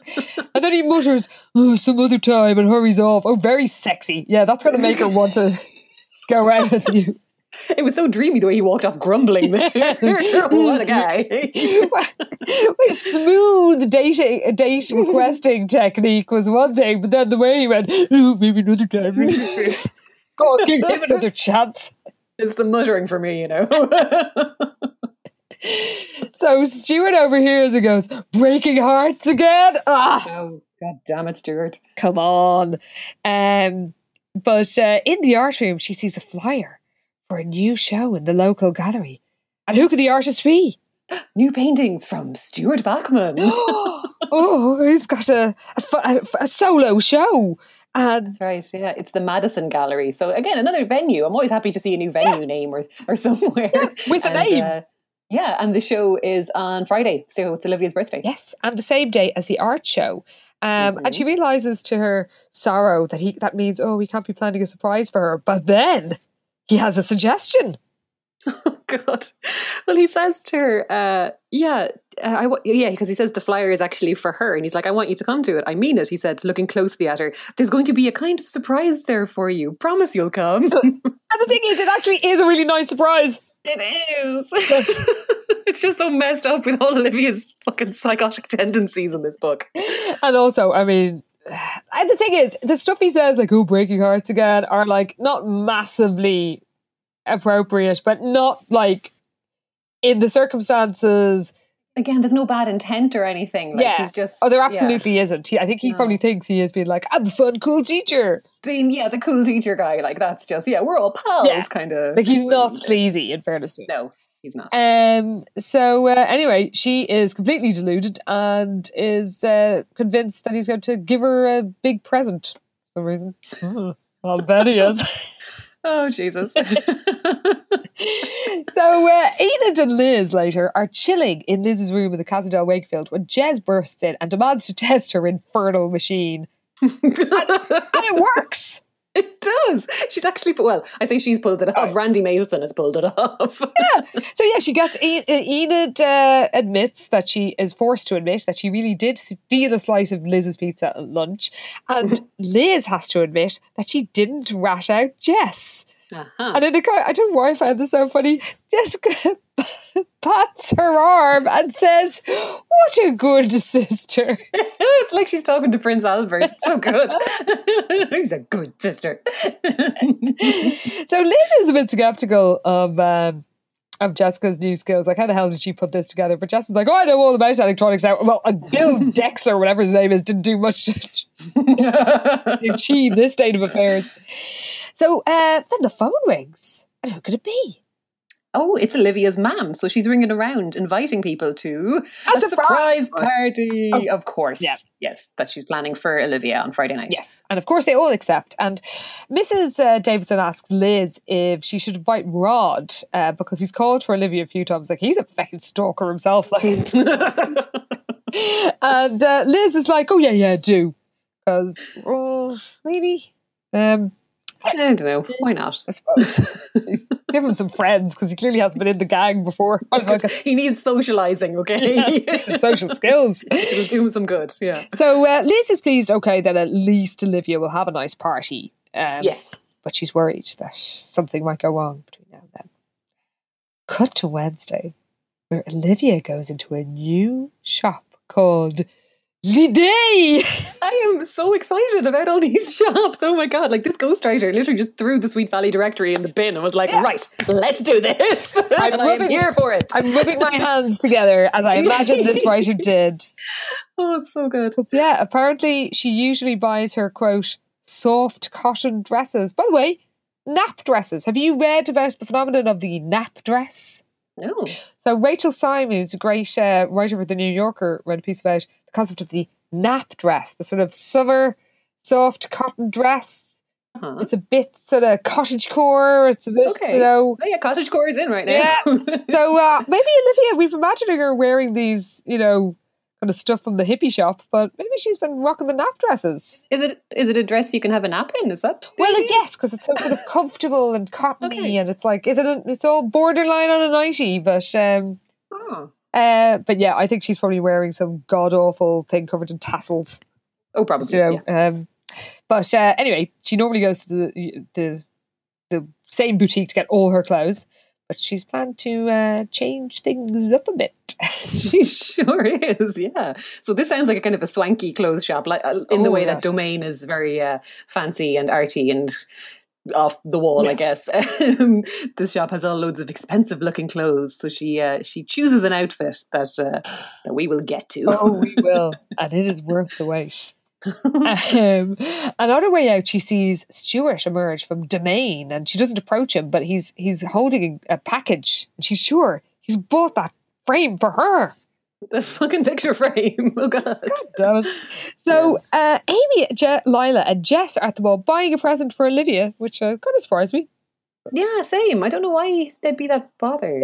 I guess they've got some manners. They're invited to a I party. guess. They're not going to arrive with their hands hanging. Good point. So they... that's an amazing phrase. But Lila keeps getting distracted. She keeps gazing at clothes and saying things like, I wish Daddy would buy me a fur coat. Oh, Lila, amazing. I want a fur coat, Daddy.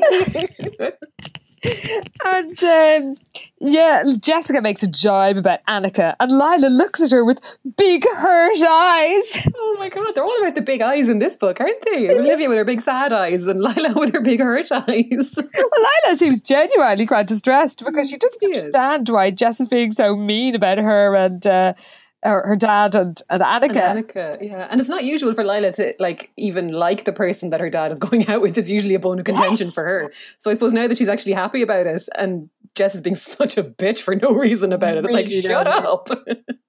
And she says that Jessica should be happy for her because her dad's a nice new woman in the there's a woman in the house again. And Jessica, sounding like an actual serial killer, says, right, Jessica said sarcastically. Then she added, just wait, I'll show you on Friday how happy I am about the whole thing. Fucking hell, why do you care? Where did this come from?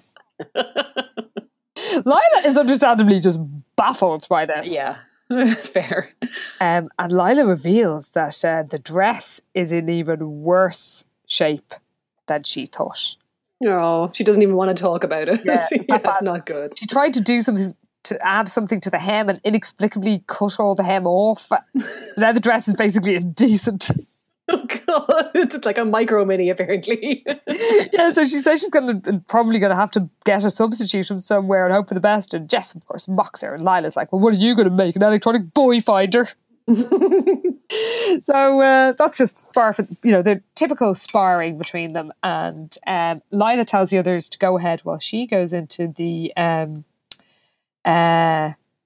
she's going to a sewing shop. Oh, sorry, but before that, they ponder what to get Olivia, and Lila says that the only thing Olivia wants is Stuart Blackman in a box. And somehow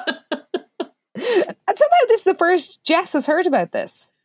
Yeah, she's missed out on all of this. I didn't know, is she just so consumed with her lie detector and proving Lila wrong for some reason that she's just, everything else that's happening has gone over her head. But apparently the whole school is talking about Olivia just being obsessed with Stuart. Yeah, and how they've done stuff together outside school. So Jess is all like, oh, well, guess she's got good taste. He is pretty hot. So Lila tells the others, as I've said, to go on, as she heads into the sewing shop. Again, it's got a name. It's McMahon's. It's an Irish name. Hooray. Oh my God. I feel honoured. But when she's there, she hears Mrs. Egbert, Winston's mother, talking to somebody. And she hears something extraordinary. It is some juicy news. My God, it's so good. So yeah, she can hear Winston's mother talking to some woman, and she hears Mrs. Egbert exclaim, but then I had a hunch when Bert Wilkins moved that he'd be coming back before too long, and now it looks like he's got that promotion just about wrapped up. The Wilkinses are on their way back to Sweet Valley. Drama. Oh my God, so exciting. So Lila is stunned. And she finds the others, but she realises that she can, she's got something over Jess now. She knows this thing that will affect Elizabeth. So she decides that, she tells them she's got some very interesting news that concerns Jessica. But she decides she's going to hold it over Jessica, and presumably, so Jessica will give her the dress that was conveniently mentioned early on that looks just like the dress. The one she was trying to make. Yeah, exactly. Yeah. So the next day, Lila tries and fails to fix her dress. And she goes to Eleanor What's-Her-Face, who's pretty terrible. She's no help at all, like. No. Because, she tells her teacher, like, apparently this dress is effectively indecent. But the teacher's like, no, well, you've got to wear it anyway. You just got to wear it with your arse hanging out. Deal with it. Like, really, Eleanor? Come on. Because they're like, well, I'm sure other people aren't totally happy with their, project. So tough shit. So Lila asks Jessica for help. But Jessica says, oh, you can borrow something from Annika. And there's a kind of an amazing moment where Lila just, caves and goes, look, could I just have the dress? Could I just have, I know you have this dress. Can I have it?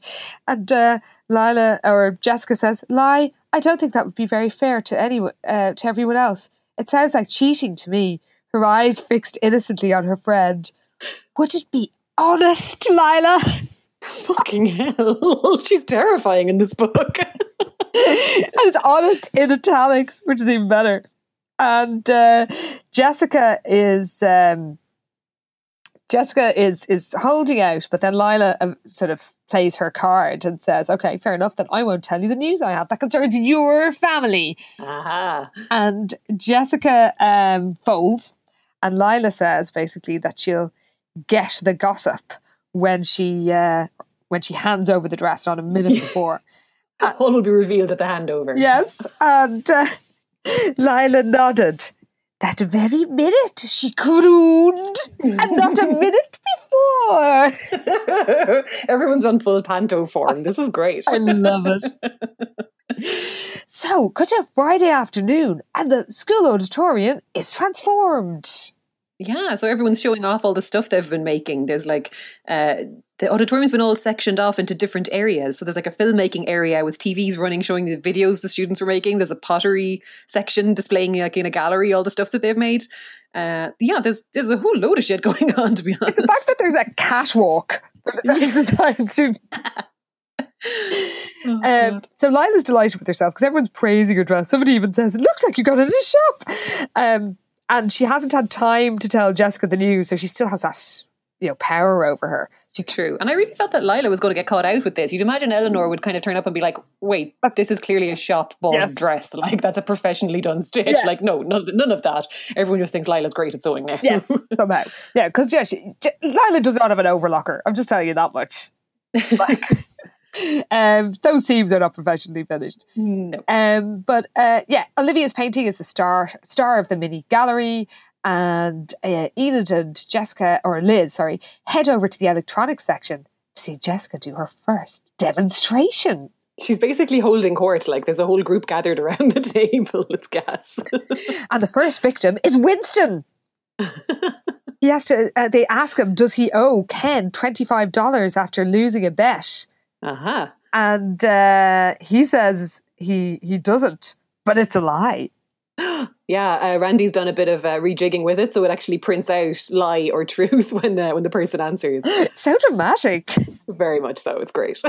So Jess's moment of glory, or as she sees it, has arrived. Yeah. Oh, God. She's so deluded. She thinks this is going to be like a surefire moment of triumph. She gets Lila up on stage, I guess, or next to her lie detector, and asks if her dad is going out with Annika. And she thinks this is going to be like some big revelation. And Lila's just like, yes. Jessica looks triumphantly at the printer and it spits out truth. And she's like, what? But of course everyone's like, hooray! Yeah. And then Lila thanks her for not giving away the dress thing and says, you're a good friend. Oh, God. I suppose Lila's probably expecting her to say, did you make this dress? Yes. So the irony of the whole thing is, they really are terrible friends, and yet they do have their moments where they stick up for each other, which is why that's true. They keep us entertained. They do.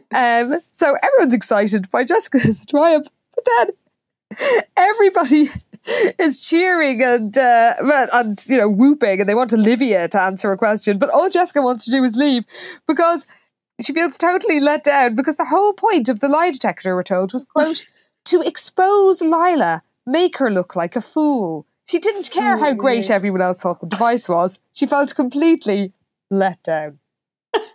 You'd imagine all this attention she's getting would be enough of a consolation prize, seeing as that's all she ever really wants. But no, apparently not this time. Literally the whole point of it, as far as she was concerned, was just to humiliate Lila, and it didn't work. Make a show of Lila. Just the worst. She's a monster, an actual monster. So Olivia is sort of pushed up against her will, almost. And someone says, oh, ask her if she's in love with Stuart Beckman. And she runs away crying. She does. And Liz runs after her, and Olivia turns on her.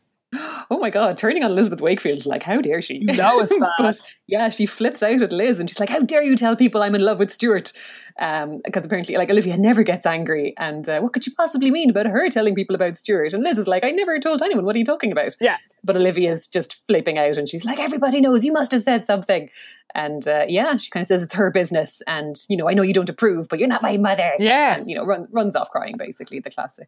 Sweet anyway. Move. Yes. Yeah. And Liz is really upset by this, understandably. And she wonders if she should even go to Olivia's party that night. But Enid is like, look, she's all wound up this week. Yeah. And actually, Olivia has calmed down a bit. We cut to her, and it's a little while later, and she feels guilty for blowing up at Liz because she knows Liz wouldn't have, gossiped about her. Liz would never do that. It's true in this case. And she sort of realizes like there's something wrong with herself. Like this isn't really, the way she normally acts. Yeah, she knows that she should be happy because like her painting turned out really well and it's her birthday and she should be excited about stuff, but she just kind of knows it's not like her the way that she freaked out. Yeah, but she calms herself down by remembering her rendezvous with Stuart at his show, and she thinks because surprise. Yeah. She thinks, I'm just much more mature than they are. It would be such a relief to be at the opening with Stuart and his friends in the art world where she knew she really belonged. Oh, poor Olivia. God. So she arrives at the gallery bedecked in her finery, which will be described later. And she's kind of surprised to see the people at the opening are more into chatting and drinking wine than looking at the paintings. And it's a welcome to the world of arts, Liz, or Liv. Yeah, that's it. Everyone's only here for the wine. Exactly, and the gossip. So she spies Stuart dressed in classy duds. Ooh. Which doubtless you will describe later. I sure will. But then someone appears at his side. Uh-oh, why it's Monica. Yes, and Stuart sees Olivia and introduces her to this beautiful blonde Monica as his prize student and says he's the one that he's been telling her all about. Yeah, like, again, I don't know why she didn't expect this. Like, as soon as somebody said, where's Monica? It's like, this is clearly his girlfriend. But poor Olivia's stunned and she's just like, oh God, doesn't know what to say. She's just like bowled over by Monica, who's obviously totally super hot. Yes. Yeah, Monica is actually quite nice. Like, she is. She's like, Stuart told me about your work, and she is quite sound. Yeah, and it's clear that Stuart, does not think that there's anything weird about his relationship with Olivia, that he's really excited to have found a good artist, and he was singing her praises. And then Olivia notices what Monica is wearing in her ears. Oh God, it's the fancy earrings he was designing. They're not for Olivia after all, of course. Oh, of course. And she wildly wonders if maybe they're not a couple after all. Then somebody comes up and it's like, oh, you're back from LA. How did you get on without you? And it's like really obvious that they are. And Monica mentions it's her birthday that day, and Stuart told her that Olivia helped him choose her present, and they're basically talking to her like she's a child. Yeah, which she kind of is. Oh, she is, yeah. Exactly. But she's just like, oh God, I don't belong here. This is really awkward now, and I just feel terrible. Yeah, and she hears one of the adults think, oh, she's adorable. So she tries to escape, but then Stuart says, oh, come on, you haven't seen your surprise. And he leads her to one side of the gallery where she genuinely is surprised.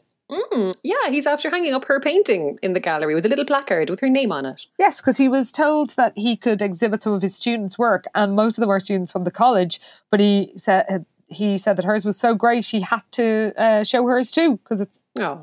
And the critics have been raving about it, and she actually overhears people say how good it is, and basically he is launching her as an artist. Pretty much, yeah. It's actually, it is very sweet, like, that he did this, and he's really excited for her to see it as well, like, and to see her reaction. So it is quite cute. Yeah, and she, even though part of her is devastated because she realised that, Stuart is not it. There's nothing going on here, yeah. But there's part of her that is actually really excited that people are responding so well to her work, and she realises Stuart was encouraging her as a painter, not a girlfriend. Oh, thank God. And he realises how lucky she was to have him as a mentor, and she's very glad he she didn't declare her love.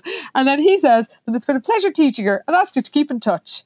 She thinks respect as an artist is the best present she could have. Aww. He gets over it very quickly, but I mean, I'm glad, I guess. I mean, yeah, it's good that she does. So she decides to call over to Liz on the way home to apologise. And when she's there, she admits she wants to have a boyfriend so much. She basically lost the head at the first hot young artist who came along. First hot dude that entered her eye line. Yeah.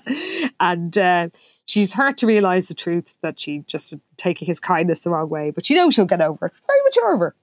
It is, yeah. No, good for her. And Liz is like, a happy birthday, you know. Well, I'm glad that, you know, you've come to this revelation. And Livia's like, it doesn't really feel like a big deal.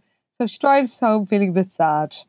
And thinks Stuart and Monica are going out celebrating and she'll be home alone. Or will she? Well, when she gets home, she wants to have a bath, but her mother asks her for a favour. Yeah, she's got some like convoluted excuse to get her out of the house, basically, where she has to go and pick up her dad. And then they can all go out for dinner. And she's like, okay, I'll get to go out for dinner after all. That's not so bad.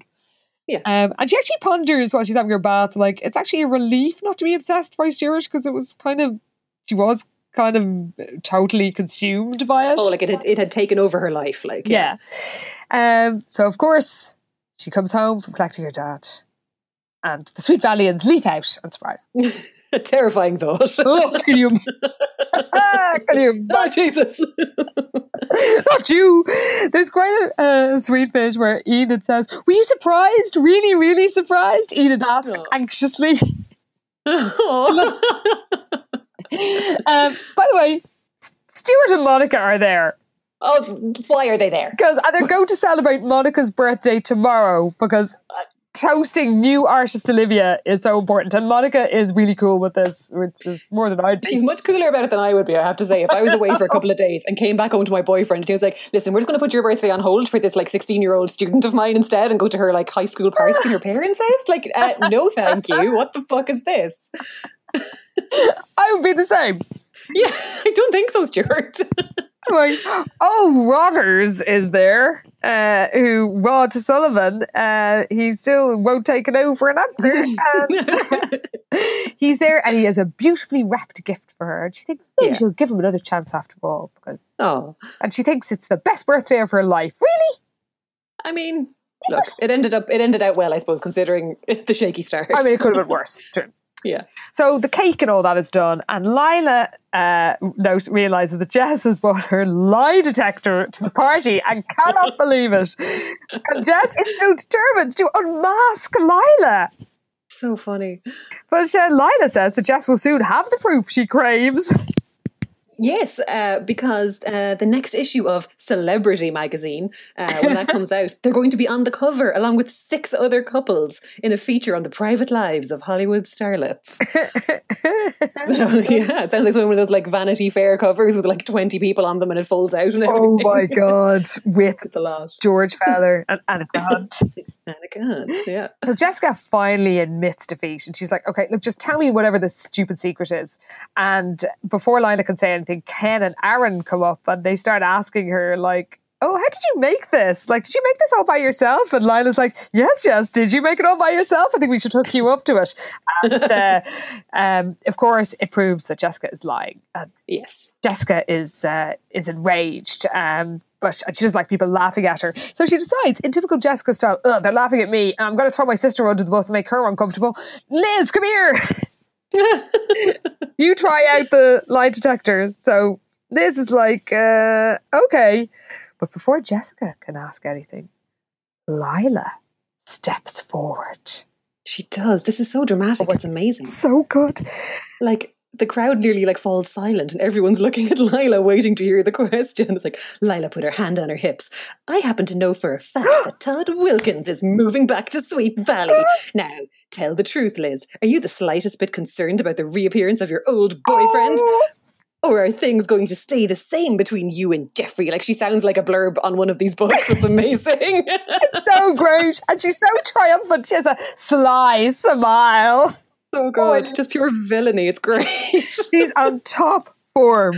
Yeah. And there is deadly silence. And then Winston says, hey, how did you find out? It's supposed to be a secret, because we might remember that the Winston and Todd are really good friends, and also the parents are really good friends. They're very close, yeah. And usually, like the last time Todd was back in Sweet Valley, he was staying with Winston. He was, yeah. And apparently nobody's supposed to know until next week till it's all finalised, after they sell their house in Vermont. And Jessica is horrified, because she realises that Lila, this is the secret that Lila was keeping, and she thinks it's lucky for the plot that Jeffrey hadn't been able to come to the party. It's very convenient, yeah. But Elizabeth's reaction is quite striking too. Oh yeah, she's gone all pale and she's perfectly still, and she just kind of like slides the lie detector off her finger, and she's like, I don't think I need this thing. There's like a cloudy expression in her eyes, and she just gets up and walks out. Yes! Her voice is calm, but the cloudy expression contradicts the evenness of her voice. Oh shit. I cannot believe they have left us on a cliffhanger, because that is the end of the book. It's such a good cliffhanger though, oh my god. It's an actual cliffhanger. And I mentioned before about when I was in America getting books out of the Boston Public Library, and this was one of the ones, the follow-up book was one of the ones I got, because I had never read it. I had this one, and I had never read the for some reason the Jeffrey and Todd transfer sort of crossover books, or not crossover, right? But like, when they're both back, or like when he's back and they're both on the scene. Yeah. And also the passing of the flame to Jeffrey. I don't think I'd read that one either, but this was the one I was really excited about. And I need answers. The fact that I humiliated myself by getting it out of a public library at the age of 21. Fantastic. That's so worth it. So I cannot believe they have left us on a cliffhanger. And unlike me in the early 90s, you will not have to wait like 5 years in order to read it. You'll be able to wait 2 weeks, but can you read us out, Karen? I sure can. So, what will happen to Elizabeth and Jeffrey when Todd Wilkins returns to Sweet Valley? Find out in Sweet Valley High 58. Broken Hearted! Yes! Oh my god! An actual cliffhanger. It's going to be amazing. Oh, I'm so excited about this. Oh, so while we calm down from that, have you got stats and outfits for us? I know you do. I do, but they're not great. So the blondest got 1 mention. Okay. The blue-green eyes only got 2. And Stuart winks at Olivia 3 times, which is too often if you ask me. True. The outfits then, it's pretty much all Olivia. So they kind of describe what she usually wears, which is a peasant style wrap skirt, pastel coloured t-shirts, sandals, lots of beads and big hoop earrings. But when she comes over after making herself over for Stuart, she's wearing a body hugging black dress, leather boots and a leather jacket, and her hair is styled with gel. And this is with the big giant triangular earrings. It's amazing. It's so good. And then the fancy outfit that she bought from Lidé was a dark purple silk jumpsuit. Yes!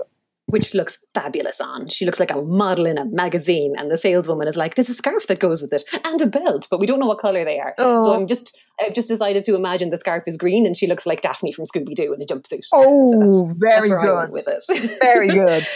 And finally, Stuart at his gallery opening thing, he changed out of the jeans and sweater he'd been wearing to school into a pair of pleated dark trousers and a dark houndstooth jacket. He was cooler beforehand. I'm into the houndstooth jacket. I want it to be black and white, like he looks like David Rose or something. I think it's going to be cool. That's what I was envisaging, but I was thinking of an 80s one. I don't know. Yeah, it's probably not as cool as David. No, wouldn't have David's charm either. True. But, for a book called Teacher Crush, wasn't half as dodgy as it could have been. It really wasn't. And we had some good outfits, and it's been a while, so that was great fun. Well, do share your thoughts on this, listeners. Are you as relieved as we are to find the truth of the Teacher Crush? And we would like to welcome any new listeners. We were absolutely thrilled today to see that in The Guardian, Australian journalist Calla Walchrist has written about us. Yeah, it's such a surprise. It was so lovely. Thank you, Calla. We are very, very honoured. Now, you say in the piece, it's a piece about niche podcasts, and we've retweeted it on Twitter, obviously, and we will possibly reshare it after this episode comes out. But yes, it's a piece all about the most nichey podcasts, and really, can there be anything more nichey than this one? I mean, we fit the profile. Yeah, that's true. So, Calla says she's listened to 15 episodes in a week. So it might take her a while to get to this one, but but thank you nonetheless. Yes. You might hear this in about a year, but we do thank you. And we very much appreciate all the amazing, often extremely funny feedback we get from listeners. We always enjoy your comments, your insights, your appreciation of flat-faced psychopaths. We did get we were informed that Lois Waller had actually appeared she was mentioned in the last one. We were like, she doesn't really get a chance to shine. She never gets a book of her own. But apparently she appeared quite prominently in the Sweet Valley Twins books. There you go. Yeah, she does actually make a proper appearance eventually. Yeah, apparently one was called Crybaby Lois. Oh. Very charming. And Lois and the Sleepover. Interesting. So we do like learning things about the wider Sweet Valley universe. So if you have anything that we missed that we might need explain, I mean, are mini courses a normal thing in the real world? Maybe they are. Is an art college with 60 pupils actually an art college, or just a sort of amateur scam. Basically? So do share your thoughts. You can find us on Twitter at SVH Podcast. You can send us an email at svhpodcast@gmail.com. And Anna, yes. I believe you have a book out. Oh, I do have a book out. That's true. I wasn't going to mention it, but I was. Thank you, Karen. Yes, my new book has been out for a couple of weeks now. It is called The Boldness of Betty, and it is set in the 1913 lockout, which is a big industrial sort of dispute in Dublin in 1913, obviously. And it was when lots of people went on strike or were locked out of their jobs by their employers because they had to choose between their job and the union. And it's about a 14-year-old girl who goes on strike. Because in real life, a lot of the female strikers were really young. And so, yes, it's got drama. It's got an annoying baby. Got a dog. It's got a great dog as well. Oh, yeah. Thank you. Yeah, I do like putting dogs in my books. So yes, if you would like to read about teenage strikers in 1913, it's available now in all good bookshops. Hooray! Thank you. So yeah, we will. That's it from us. And remember to check out the other podcasts in the Headstuff Podcast Network at HS Pod Network and this Headstuff. And we will be back in 2 weeks. I know, if you can wait that long.